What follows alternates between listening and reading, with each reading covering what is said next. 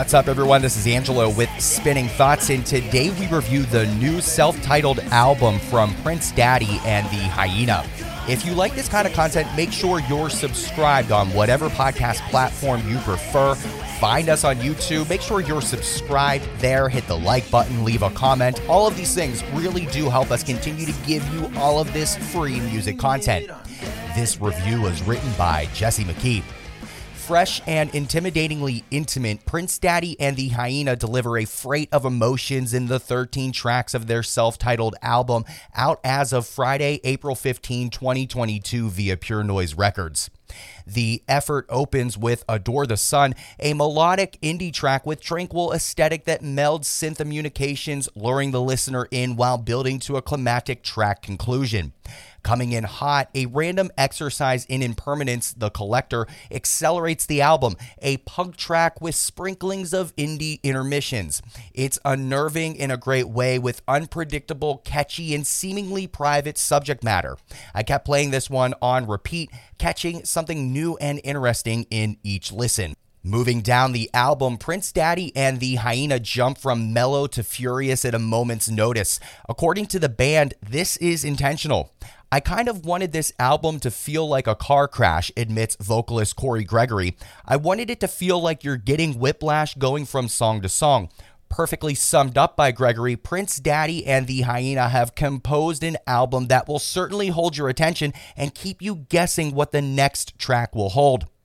About midway through the album, we hear Hollow As You Figured. This one is angsty, dark, gritty, and is absolutely my favorite track on the album. The intensity, the fiery electric guitar, and the chef's kiss of vocal talent from Gregory make it a standout track. A seemingly peppy reprieve, Keep Up That Talk, is so upbeat initially it felt familiar. A Paramore track came to mind until the breakdown hit harder than a grand slam. Additionally, the drums and guitar work in the closing of this track are phenomenal.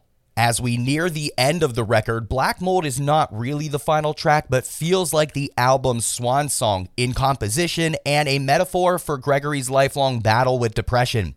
Accented with a haunting personal voicemail, the track is equal parts poetic and cryptic, with a symphonic conclusion that builds anticipation with its percussion and guitar work, integrating in synth, noise, and static in a most disorienting fashion.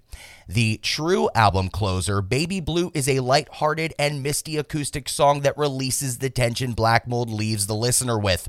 Baby Blue is a hopeful and delicate afterword, shining light on the future. Prince Daddy and the Hyena have triumphantly released a must-listen-to record. It's emo, punk, and indie, but more importantly, it's an exemplary compilation of songs.